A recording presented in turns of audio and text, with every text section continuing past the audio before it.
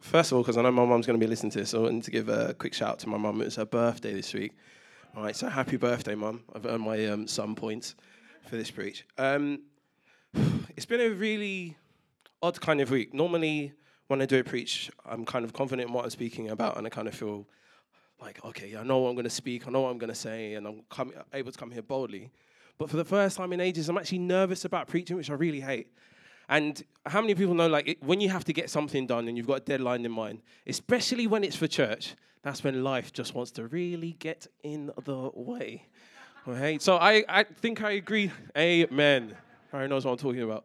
So I agreed to do this preach in the Easter holidays, forgetting that I'm also training a teacher at the moment, and his last week was this week just gone, which meant that, so I didn't really have time to write my preach. I had to concentrate on all his paperwork, make sure he got through.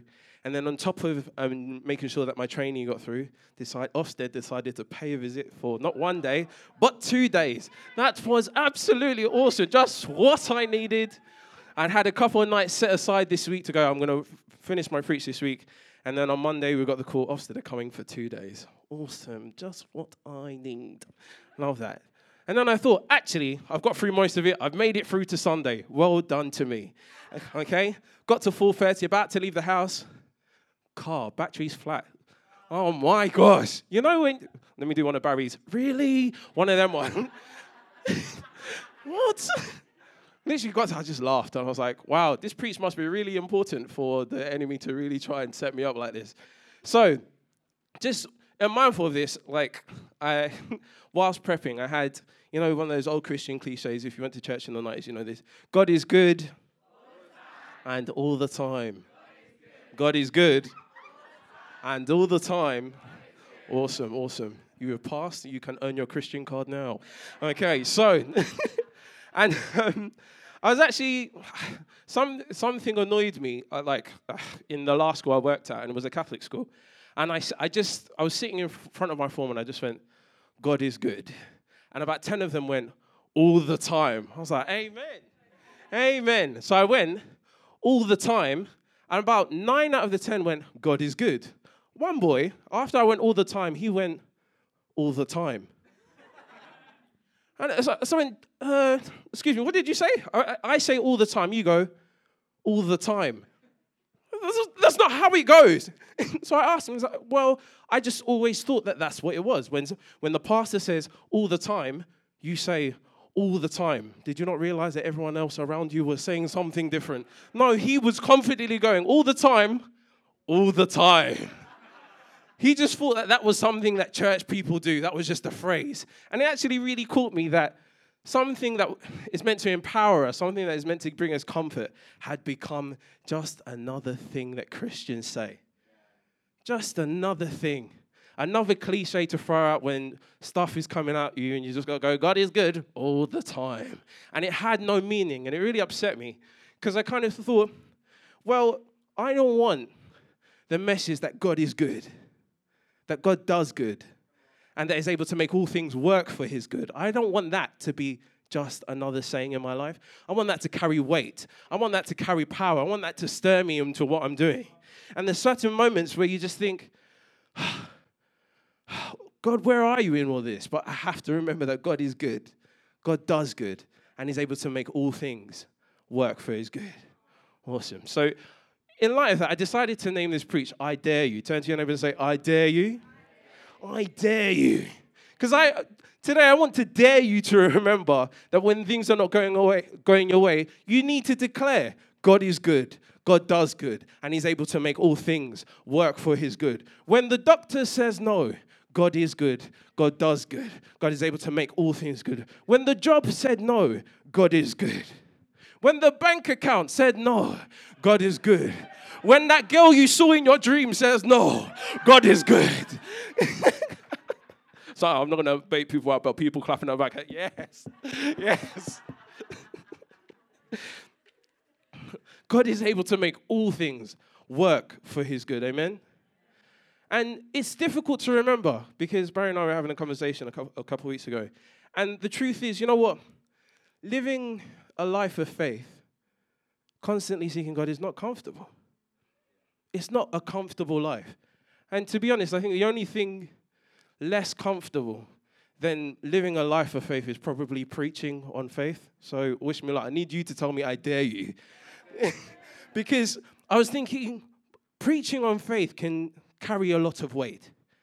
And, everyone's got these expectations, the things that they're wrestling with in their heart. And I don't want to do something that works against what God is stirring inside of you. Living in faith is not comfortable. Living in faith is not comfortable. But I want to encourage you again that even in those uncomfortable moments, guess what? God is good. God does good, and he's able to make all things work for his good. And it's why I decided to name this Preach I Dare You, is because about 6 years ago, probably around about my first year at Kesed, I was at a workers' meeting at Orchard Lodge, actually. And it was one of my first workers' meetings at Kesed. I was like, oh my gosh, I've got invited. I'm really important. And Barry was preaching about private battles. And he picked me out and another guy out. And he said, you two are going through a private battle to set you up for a public victory. And I thought, wow. I was really chuffed because, like when you're the person that gets the prophecy, you're like, yes, that is mine. But it was one of those ones where I was like, yeah, hold on, a private battle. What? Barry, you can keep that one if you want to ask God again. And to be honest, it had come to my mind every now and again, but I had forgotten about that particular prophecy that I had about having a private battle setting me up for a public victory until about probably 5-6 weeks ago, where I was at work. I work as a science teacher, and it was just after the Easter holidays, and one of the girls in my Year 10 class had cut her hair. And I get really nervous when women change their hair. Guys, you know what I'm talking about. Because I'm really scared that, they changed their hair probably a month ago and I'm only noticing now. I get really scared. But I don't know. Normally, I don't, especially when it's a kid, because, oh my God, sir, I did this month, how you just noticed. I didn't want to be in that situation. But for some unknown reason, I just felt prompted to go and say to this girl, oh, you've cut your hair. She went, yeah, it looks really nice. And she went, oh, thanks.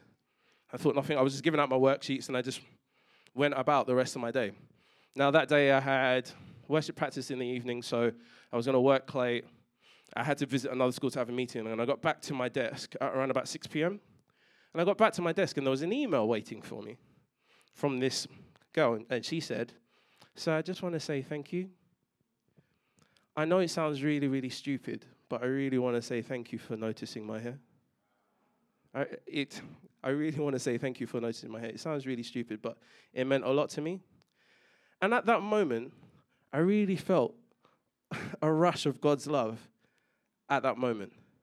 And God was speaking to me in that moment, saying, you know what? All the things that you're struggling with, that you think other people don't know about, I know about. All the things that you think are insignificant, that you don't necessarily want to talk about, I know about, and I'm here for you. In those moments where you're struggling, in those moments where you feel insignificant, I am good, and I'm able to make all things work for my good. And I really felt empowered. And I started to remember all the battles that I'd gone through. And God brought to mind that specific prophecy I had about 6 years ago. And I started thinking about all the stuff that I'd gone through.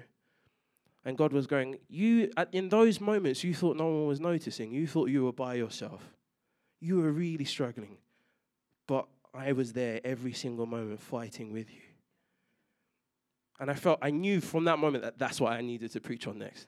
That God wants to tell someone here today that he's fighting for you. When you feel insignificant, when you feel like you're coming here and putting on a Sunday face and no one notices what's going on, God notices. God sees you. And he's willing to fight for you, amen? In those moments, if I'm being honest, I found it difficult to be full of faith. But I now realize that those were the moments specifically where I needed to be the most full of faith. And Andy, can I have my first verse, which is Luke 16, verse 10. And it should be, whoever can be trusted with very little can also be trusted with very much, and whoever is dishonest with very little can also be dishonest with much. And another translation also says that he who is faithful in little is also faithful in much. And from that, I get that, you know what, in the times where you're seeking God for the little things, you need to be faithful in those moments. When you build your faith in those small moments, it gets so much easier to have faith for the bigger moments. How can you take a leap of faith if you've not yet learned how to take steps of faith? It doesn't need to be a big dramatic thing. I remember hearing a preach ages ago that, you know, when you're a child, you take small steps. But as you get older and as an adult, you take larger steps. My normal steps now would look like 6'3". My normal steps now would look like a giant leap to a child. But all I did was continue walking and taking continual steps of faith. It doesn't necessarily need to be a dramatic leap of faith, but as long as you constantly seeking God in the small things, that continues to build your faith larger and larger for when the big things in life come to you. And I want to dare you to continue taking those small steps of faith, to continue claiming those victories in the name of Jesus Christ. Amen? So, I've got 3 I dare yous for you. The first I dare you is I dare you to embrace the private battle. I dare you. Those moments where you feel like you're struggling that no one else sees. Because God sees those small aspects of life and uses them to set you up for a public victory. Amen? So if we look, I'm going to quickly go through the story of actually David and Goliath. And if we go to 1 Samuel 17, verse 34 to 37. At this point, David is speaking to Saul just before he goes to fight Goliath. And the verse goes, "But David said to Saul, 'Your servant has been keeping his father's sheep. When a lion or bear came and carried off a sheep from the flock, I went after it and struck it and rescued the sheep from its mouth. When it turned on me, I seized it by its hair, struck it and killed it. Your servant has killed both the lion and the bear, and this uncircumcised Philistine will be like one of them, because he has defied the armies of the living God. The Lord God who rescued me from the paw of the lion and the paw of the bear will rescue me from the hand of this Philistine.' Saul said to David, 'Go, and the Lord be with you.'" Amen? Those private battles which no one else knew about, David didn't boast about, no one knew that was going on. He was struggling in those moments, but they set him up to be ready to face Goliath. They specifically set him off. They were painful. I mean, I imagine that it's pretty difficult to face a lion and a bear. They were painful. They were difficult. It was a struggle, but it set him up. So when he saw Goliath, he knew, God brought me through that. I'm ready to face whoever that is. Amen? Even Jesus himself had similar private battles. If we look at Matthew 4, verse 1 to 11, this is just after Jesus got baptized. And the verse goes, "Then Jesus was led by the Spirit into the wilderness to be tempted by the devil. After fasting 40 days and 40 nights, he was hungry. The tempter came to him and said, 'If you are the Son of God, tell these stones to become bread.' Jesus answered, 'It is written, man shall not live on bread alone, but on every word that comes out of the mouth of God.' Then the devil took him to the holy city and had him stand on the highest point of the temple. 'If you are the Son of God,' he said, 'throw yourself down, for it is written, he will command his angels concerning you, and they will lift you up in their hands so that you will not strike your foot against a stone.' But Jesus answered him, 'It is also written, do not put the Lord your God to the test.' And again the devil took him to a very high mountain and showed him all the kingdoms of the world and their splendor.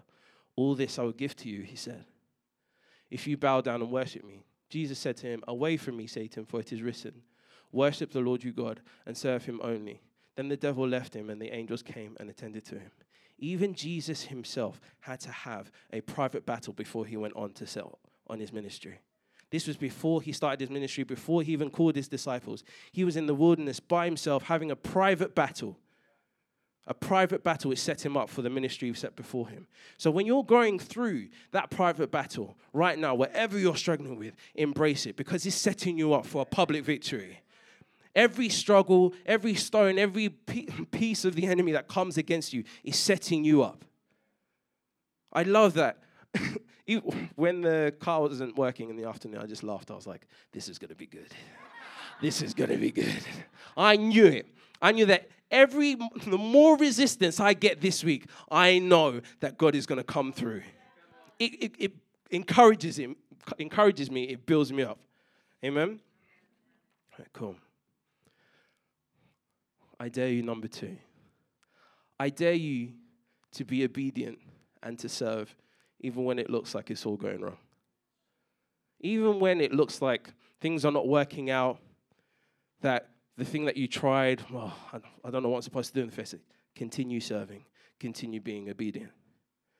If you look at 1 Samuel 17, verse 16 to 21, this is as Jesse sent David to go and see his brothers. For 40 days, the Philistine came forward every morning and every evening and took his stand. Now Jesse said to his son David, take this ephah of roasted grain and these 10 loaves of bread for your brothers and hurry to their camp. Take along these 10 cheeses to the commander of their unit.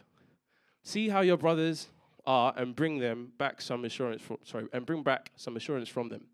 They always saw and all the men of Israel in the valley of Elah fighting against the Philistines. Early in the morning, David left the flock in the care of a shepherd, loaded up and set out as Jesse had directed. He reached out to the camp as the army was going out to its battle position, shouting the war cry. Israel and the Israelites were drawing up their lines facing each other. You see, at this point, David was already anointed to be king. David was already set up to be king. Now, if David's a better guy than I, because if I was anointed to be king and Saul's in battle, I'd be like, oh, what a shame. There's a massive battle going on and the king's there. You know what? I'm just going to stay here and pray. Lord, you know what it is. Can you do what you do? But no, David wasn't disobedient. He went directly there. He obeyed his father. And guess what? In his service, that set him up for a move of God. His service positioned him for a move of God. Your continual service, your obedience will always set you up for a move of God. Amen? Just be persistent. Even when it looks like in the face of David was anointed months and months before he was able to be king. He could have been sitting there going, God himself, God's prophet himself has anointed me. Why am I still waiting here? God, you said that this was going to happen. Why am I still in this job? Why am I still single? Why does the doctor's report still say this? God, you said it. Why am I still here? But in his service, in his obedience, he was able to be positioned for a move of God. Amen? I love this story in John 2, verse 1 to 10. It's actually Jesus' first miracle. And it's when Jesus turned water into wine. And on the third day, when a wedding took place at Cana in Galilee, Jesus' mother was there. And his disciples had also been invited to the wedding. When the wine was gone, Jesus' mother said to him, they have no more wine. Woman, why do you involve me? That's my favorite verse in the Bible. What? I don't know if it's favorite. That's top 10. Let me say that to my mom. Woman, why do you involve me? What? Mom, I would never do that, please. I know you're listening. Jesus replied, my hour has not yet come. His mother said to the servants, do whatever he tells you. Nearby stood 6 stone water jars, the kind used by the Jews for ceremonial washing, each holding from 20 to 30 gallons. Jesus said to the servants, fill the jars with water. So they filled them to the brim. Then he told them, now draw out and take some to the master of the banquet. They did so, and the master of the banquet tasted the water that had been turned into wine. He did not realize where it had come from, though the servants who had drawn the water knew. Then he called the bridegroom aside and said, everyone brings out the choice wine first and the cheaper wine after the guests had too much to drink. But you have saved the best till now. And you can have the previous bit. I love this bit. He did not realize where it had come from, though the servants who drew the water knew. See, the guests had no idea a miracle had just taken place. The servants knew. It's so easy to be a guest in the house of God, but you don't always get to see the move of God. We talk about this all the time in the worship team. So easy to be. But the servants knew that there was a miracle taking place. Their service positioned them specifically for a move of God. Amen? Amen. Awesome. Cool. I dare you, number 3. Focus on who God is at all times. Now, I'm not necessarily the biggest fan of Christian cliches, but this is one out there. That, don't tell God how big your problem is. Tell the problem how big your God is. I'm not going to lie, I've said it before. God forgive me. Well, I've definitely said it before. I get the sentiment, but my issue with that is my focus is still the problem. My focus is still the problem. I'm going to God saying, rather than don't go to God saying, oh, my problem is, let me talk to the problem. I don't want to talk to the problem. Why am I going to concentrate on the problem? I want to concentrate on God. I want my focus to be on God. Even when there's a problem, my thing is, even when there are problems in front of me, I'm never going to let that cloud my vision of God. Even when a problem wants to stand up right here in my face, that wants to take my full attention. No, sorry. My heart is right here with God. Never let your problems blind you from what God is doing. So if we look at 1 Samuel 17, verse 41 to 47. Meanwhile, the Philistine, with his shield bearer in front of him, kept coming closer to David. He looked David over and saw that he was little more than a boy, glowing with health and handsome, and he despised him. He said to David, am I a dog that you come at me with sticks? And the Philistine cursed David by his gods. Come here, he said, and I will give your flesh to the birds and the wild animals. David said to the Philistine, you come against me with sword and spear and javelin, but I come against you in the name of the Lord Almighty, amen? The God of the armies of Israel, who you have defied. This day, the Lord will deliver you into my hands, and I'll strike you down and cut off your head. This very day, I will give the carcasses of the Philistine army to the birds and the wild animals. And the whole world will know that there is a God in Israel. All those gathered here will know that it is not by sword or by spear that the Lord saves, for the battle is the Lord's, and he will give you into our hands. Amen. Even when Goliath was right here, standing here, he didn't quiver. He never let it blind him from God, who his God was. He never, ever lost sight of who God was. When you're trying to build your faith, when you're trying to dare yourself to have more faith for a situation, it gets really easy to have the whispers of your enemy in your ear and your situations and your reality in front of you. When constantly what you want to have is the word of God in your ear and the face of God in front of you at all times. Amen? In Matthew 14, 22 to 31, we see the same thing again. Immediately, Jesus made the disciples go into the boat on ahead of him on the other side whilst he dismissed the crowd. And after he had dismissed them, he went up from a mountainside by himself to pray. Later that night, he was there alone, and the boat was already a considerable distance from the land, buffeted by the waves because the wind was against it. Shortly before dawn, Jesus went out to them, walking on the lake. When the disciples saw him walk on the lake, they were terrified. It's a ghost, they said, and they cried out in fear. But Jesus immediately said to them, take courage. It is I. Do not be afraid. Lord, if it's you, Peter replied, tell me to come and walk on the water. Come, he said. So Jesus told him to come. Then Peter got out of the boat, walked on the water, and came towards Jesus. But when he saw the wind, he was afraid and beginning to sink and cried out, Lord, save me. But Lord, you told me to move. Lord, you told me to move, but these situations are overwhelming me. Lord, come and save me. Immediately, Jesus reached out his hand and caught him. You have little faith, he said. Why did you doubt? You see, at that moment, Peter allowed the situation to overwhelm him. He forgot that Jesus had told him to come. This wasn't out of his own doing. Jesus said, come. But he let the wind and the waves, everything that was going on around him, envelop him and lose sight of who God was in that moment. And then he ended up in a situation going, Lord, save me. And Jesus' only reply was, why did you doubt? Why did you doubt? When stuff is going on in your life and you need to build up your faith, just constantly keep your eyes on Jesus. One of my favorite verses in the Bible is actually Psalm. Don't worry, Andy, I didn't put this in. This just came to me. One of my favorite verses is actually Psalm 34. I want to say 5. And it says, those who look to the Lord, their faces are radiant. They're never covered with shame. Isn't that an awesome declaration? Their faces are radiant. They're never covered with shame, as long as you're constantly looking to God. I dare you. I dare you today to do those things. To embrace the private battle. To be obedient and serve. And to continually focus on God. And the reason why I dare you is because, you know what? We've been through it.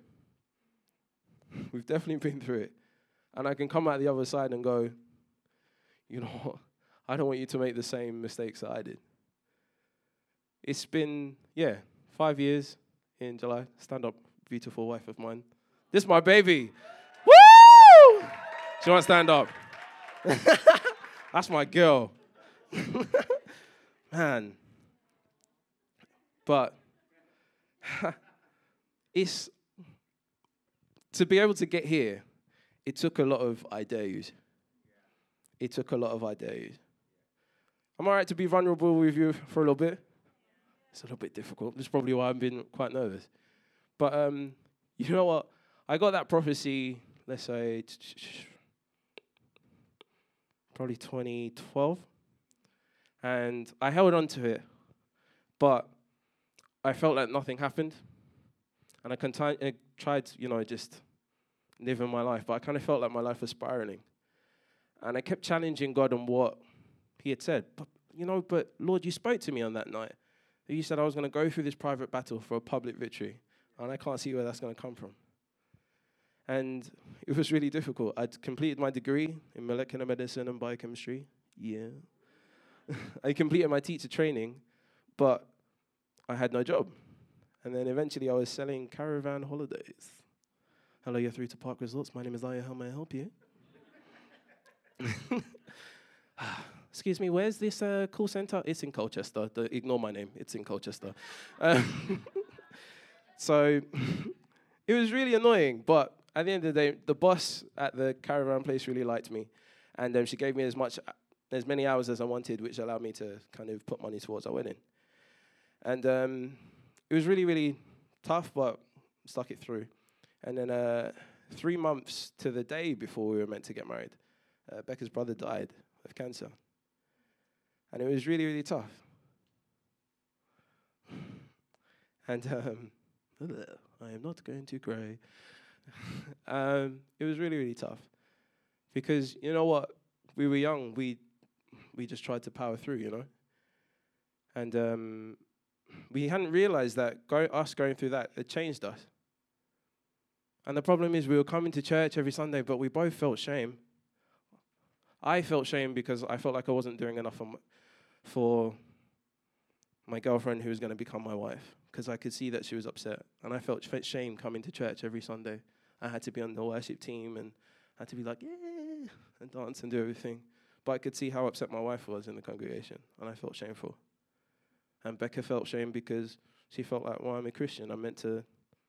I know where Josh has gone. I meant to get over this.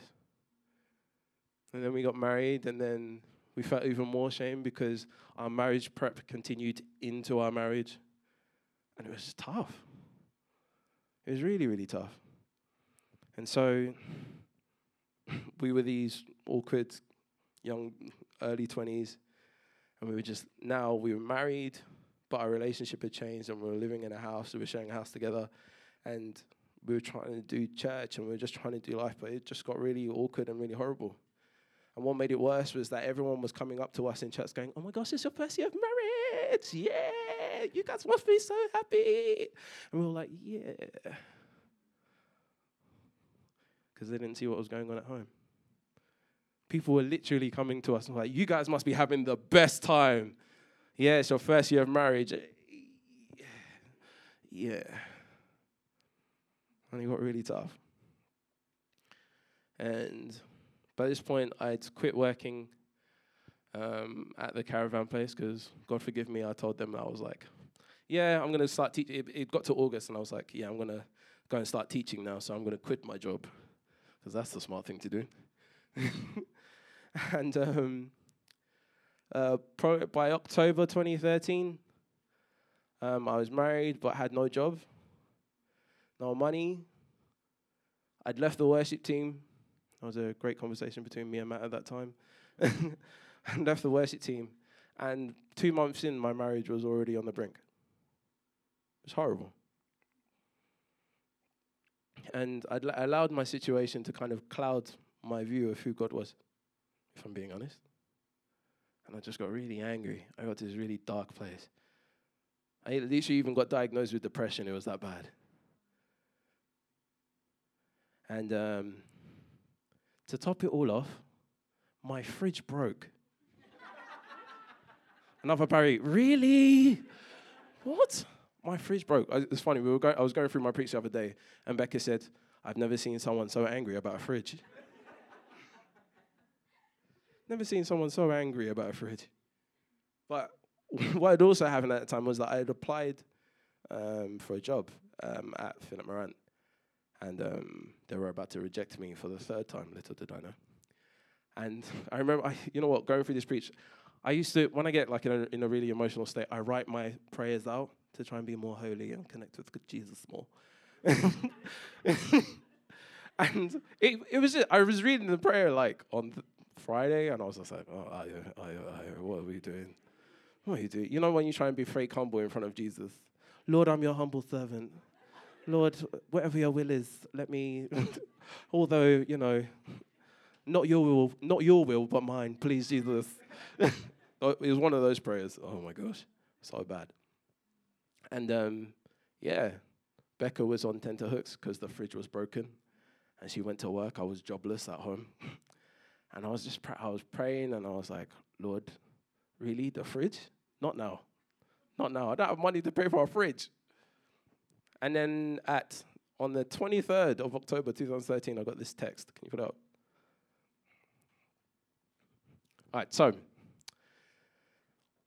hey, Io, there's a job this is the company I was working at, in a different department, and it's £7 per hour. It's definitely for a week and go on for longer and lead to other things. If you're interested, can I put your name forward? Now, what you can't see here, this was sent at like 10:30 the night before. I got the text, and I was like, really good. I asked for help, but I didn't want to go back to the job I just came from. I didn't want to go back. I didn't want to have to humble myself and go back. However, I looked at my bank account the next morning. It still says 0. So, which week is it, Catherine? Please sign me up.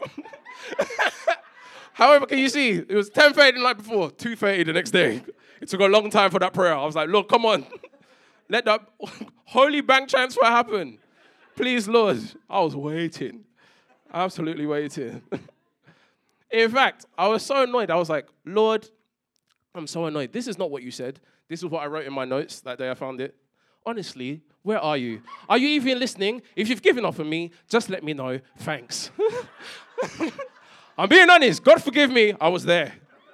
Maybe you're holier than I am. Maybe you're better than me. I was there. That's exactly where I was. You said that you're going to allow me to be vulnerable. Honestly, that's where I was. Honestly, where are you? Are you even listening? If you've given up on me, just let me know. Thanks. What kind of passive-aggressive nonsense is that to Jesus? What? Just let me know. Thanks. Okay, you can take my shame off now. Thank you. Thank you. So, I took the job. I went. I was thinking, well, it's money for a week. I can save money for a week, buy a new fridge. Remember? The fridge. All right, so I got there, and there were about 5 or 6 other people there, and we were just going to do some data entry job. But like by 11 o'clock, it was fairly evident that they had hired too many people for the amount of work there. So they were like, guys, really sorry, we've really overshot this. We're going to have to, we'll pay you for today, but there's no work, you have to go home. But God. However, they remembered my obedience and service from when I worked there before. So they called me to the back room and they said, we're about to send everyone home. However, you need to kind of walk off the premises, walk around for an hour, come back. We have some work for you, just you. Amen? Cool. So, I wasn't teaching yet, but I was like, you know what? Lord, I'll do this. Fine. whilst I was there, I got an I got an email inviting me to like this equivalent of like a speed dating thing where I had like multiple interviews in one day, and they said, there's going to be a school in Colchester there. Like, we want you to come all the way to London, have multiple interviews, but there's going to be a school from Colchester there. And I thought, yes. So I was like, Lord, I don't know what you're going to do, but I know you're moving now. You made sure that even when everyone else got sent home, they kept me because they remembered my service. I'm going to focus on who you are. So I got there. I got there early. Awesome. Guess what? Colchester School didn't show up. What? Okay. Jesus, you want to try me today? Okay. Fine. So I was like, all right, you know what? Fine. God, I don't care. I know you brought me here for a reason. It just so happens that one of the other schools I was meant to see was also there early. So they were like, you're both here early. Do you just want to have an interview now? So what was meant to be a 5-minute interview turned out to be a 25-minute conversation. And he said, you're really good. I want you to come and teach a lesson in my school and see how it goes. I went there, taught my lesson. He was like, you know what? I don't do protocol. I was meant to call the office. However, I want to hire you now. This is meant to be a supply contract. I want to hire you permanent now. Amen. Awesome. Wasn't just a permanent contract. He also wanted to start me up upper pay scale. Then this is November. By February, another pay increase. So we're like, we really like you. We don't want you to go. Here's more money. Hallelujah. So that's February. By September, before the end of my first year of teaching, promoted. Before the end of that year, I got an award for my teaching because of God.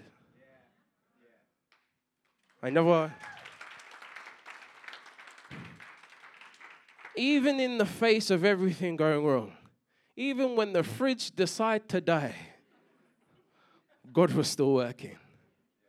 God was still working.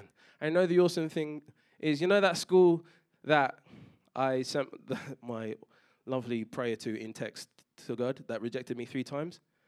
I work there now. I got hired in January, and I got another promotion as I went to work there. You see, even at the time, I felt like, God, but I'm sure you're calling me to this school. God, I'm sure you said it. God, I'm sure you said come. But in the face of everything, I was like, maybe not. I had to refocus on who God was. I needed to get back into what I rejoined the worship team. Matt was like, hallelujah. I rejoined the worship team. We became Connect group leaders. We got more stuck in church. And we focused. And God was able to use that to set me up to where I am now. Even our marriage. So we're going to be married, like, it's mad, 5 years in July, rah. Like, how does that even happen? But for us, we had to continue our marriage prep into our marriage, which was hard for us. But it wasn't until when we bought our first house in 2014, and not long after, someone came to Becca at church and went, I really want to talk to you because I've been through some tragedies in my life as well. And I see how God is using you and how you carry yourself with grace. And I want that. Now, Becca didn't realize that God was, even when she didn't realize that she was going through a private battle, God was already using that to be a public victory for someone else. Even in the midst of that battle. Because all we did was just get stuck in. We concentrated on each other rather than concentrating on my many flaws. We concentrated on God. We got stuck in at church. We were more diligent. And we just sought to lift each other up from God. And our marriage just gets better and better and better. Because we made a choice. We are not going to lose sight of who God is. We've been through so much in our first 3 years of marriage that most married couples should never have to go through. And God brought us here. So when another issue wants to come before us, we go, you know what? God is good. God does good. And he's able to make all things work for his good.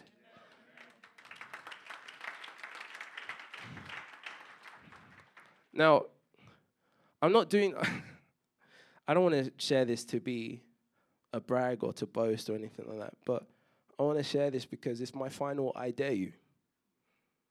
Every single one of you has a testimony. You might not necessarily be the person who's going through a struggle. You know what? God bless you. Tell your story, please. No matter how small you think it is. No matter how small you think it is. Tell your story. That problem that you're going through that you think happens only to you, you never know how common that is until you share your story. The word says that we are encouraged by the word of our testimony. Share your story. You don't understand how much faith rises. How hyped up people get when they hear a testimony. Someone told me a testimony the other day about how God is working to work a miracle in their holiday. I was like, amen. Come on, me too. Me too. The smallest testimony can build up someone's faith because you don't know what someone else is going through. So I dare you to tell your story. See how God uses it. See how God uses it. Don't keep it to yourself. You know what? When God brings you something, you don't say anything. You're doing God a disservice. That thing that the enemy wants to use your testimony as a source of shame. Use it as a tool to break through for someone else. It's not God bringing you through something in the darkness is not a point of shame. God wants to use that to elevate someone else in their situation. And I remember getting through all of that, and I remember thinking, I have no idea why I had to go through all of that stuff. I have no idea why I had to get to that point in my marriage. I had no idea why I had to struggle so much with work. But I know God is going to use it somehow. I might not be able to, it might not be today, it might not be tomorrow, but I know God is going to use it somehow. And I never anticipated that I was going to share it in church, but guess what? Here I am. I want to be able to be vulnerable with my family. I love you guys. But I want to dare you to also be vulnerable. Open yourselves. If we're family, let's be about family. Let's actually, I don't want it to be a thing where we just kind of say, oh my gosh, yes, let me hug you on Sunday. Wonderful. No. I want it to mean something when we say that we are family. Your testimony could be the key to someone else's breakthrough. So today, I want to dare you. I truly want to dare you to be open to a move of God. Because at all times, God is good. God does good. And is able to make all things good. Amen.